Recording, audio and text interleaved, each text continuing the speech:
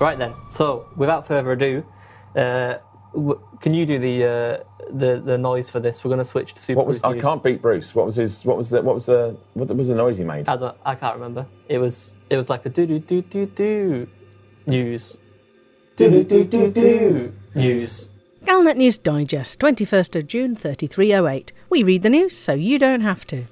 In this week's news, we look at early polls in the Alliance vote on Sirius. We are amazed by the complexity of the Seven Sisters Speedway time trial, and we experience what it's like to jump into witch space when you're sitting outside the carrier.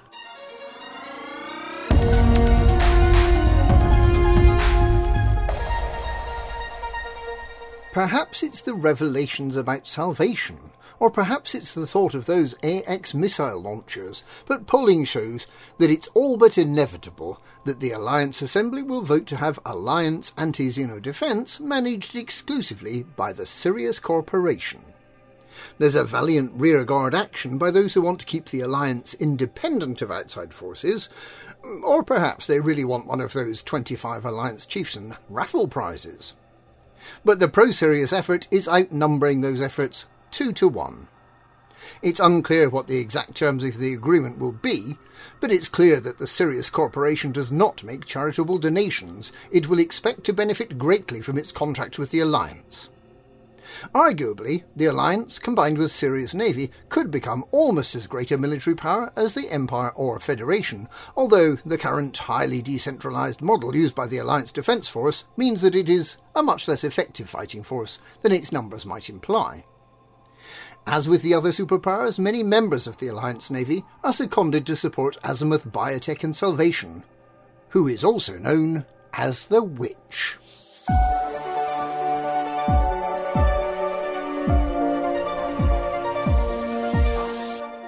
The latest of the Buckyball Racing Club's season of Magic 8-Ball time trials is the Seven Sisters Speedway, an event with a scoring system so complicated that it's hard to imagine how the organisers will ever be able to identify the winner. At its core, the race is very simple. You start off from Ohm Horizons in HIP 29312, head over to the Pleiades Nebula, and visit the Seven Sisters star systems: Asterope, Atlas, Seleno, Maya, Merope, Pleione, and Sterope 2, in any order, and then head back to the starting point to claim your place on the podium. You can fly in a regulation build Cobra Mark III, or in the open class that allows any ship capable of completing the challenges. For there are challenges, some of them mandatory. You need to dock at a few stations: Copernicus Observatory in Asterope, Artemis Lodge in Seleno, Obsidian Orbital in Maya, plus the asteroid base Stargazer in Pleione, and Azimuth Biotech's ominous megaship in Merope.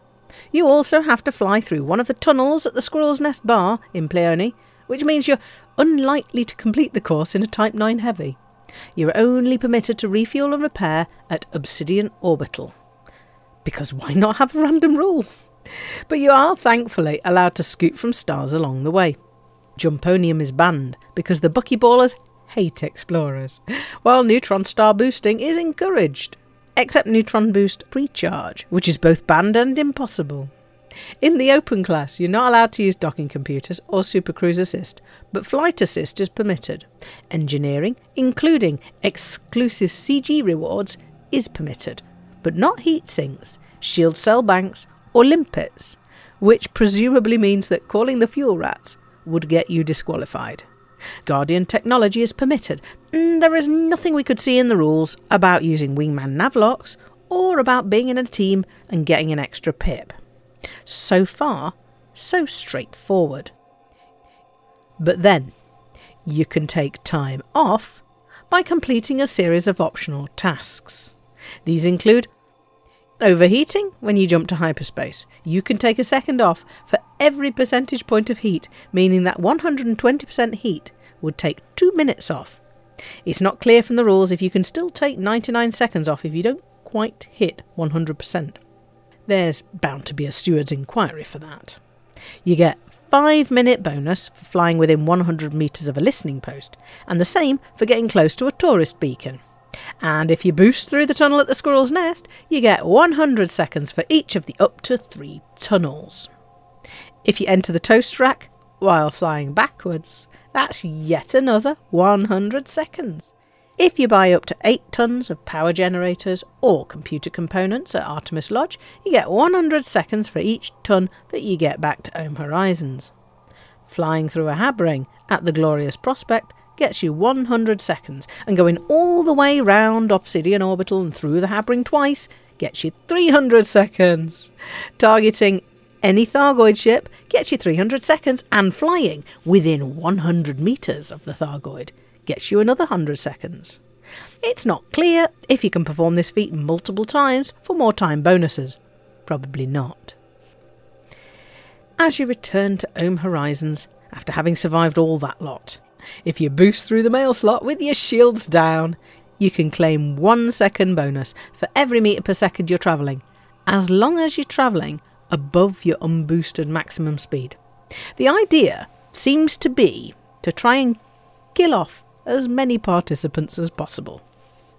Assuming you've survived, you've amassed a load of extra points completing all these strange tasks. What if you've done really well and might come in one of the top 3 places? Well, in that case, all the points you've amassed have to be removed again, and only the unmodified track time is counted, meaning that the person in 4th place may well finish with a faster time than the overall winner. It just wouldn't be Buckyball if you could understand the rules or work out what your race time was.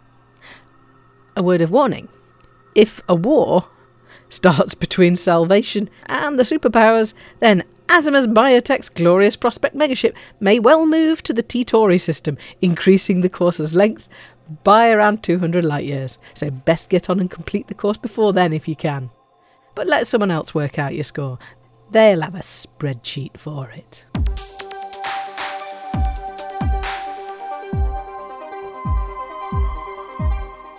Commanders visiting the Redugia HJ-M B48-1 system can experience some of the most beautiful sights in the galaxy. 2 planets with the thinnest imaginable rings orbiting as a close pair, close to the star, and with a tiny rocky moon orbiting one of them, creates some highly memorable conjunctions. However, you need to be careful where you park your fleet carrier when visiting this lovely system. The planets are so close to each other that if you're not careful, the fleet carrier self-preservation subsystem will kick in and move the fleet carrier rapidly through normal space to avoid it getting crushed by the approaching planet. Unfortunately, if a fleet carrier starts moving rapidly sideways, the commanders on board do not accelerate with it. Coupled with the incredibly thin material used to make the walls of fleet carriers, it's all too easy to get thrown out into the vast emptiness of space, which is inconvenient, but does give you a rather good vantage point to admire the cosmos. Which would be fine, if it weren't for the bungee cord tied around your waist that keeps pulling you back into the carrier, only for you to slide back out again, over and over and over again. It gets a bit monotonous after the first hour or 2. You need to wait for the big nasty planet to stop advancing towards the fleet carrier so that the fleet carrier stops trying to run away, or you need to jump the carrier to a different location, hoping all the while that passengers floating around outside will not be left floating around, but will jump with the fleet carrier to its new location. The stewards are very kind, by the way. When the time comes to be seated for the jump, they understand that you can't fight against the acceleration of the fleet carrier to get to the observation deck, so they provide you with your own invisible chair outside the carrier from which you can safely observe the ship's departure. And that truly is an unrivalled spectacle. And that's this week's Galnet News. News. Galnet News. We ram the tourist beacons so you don't have to.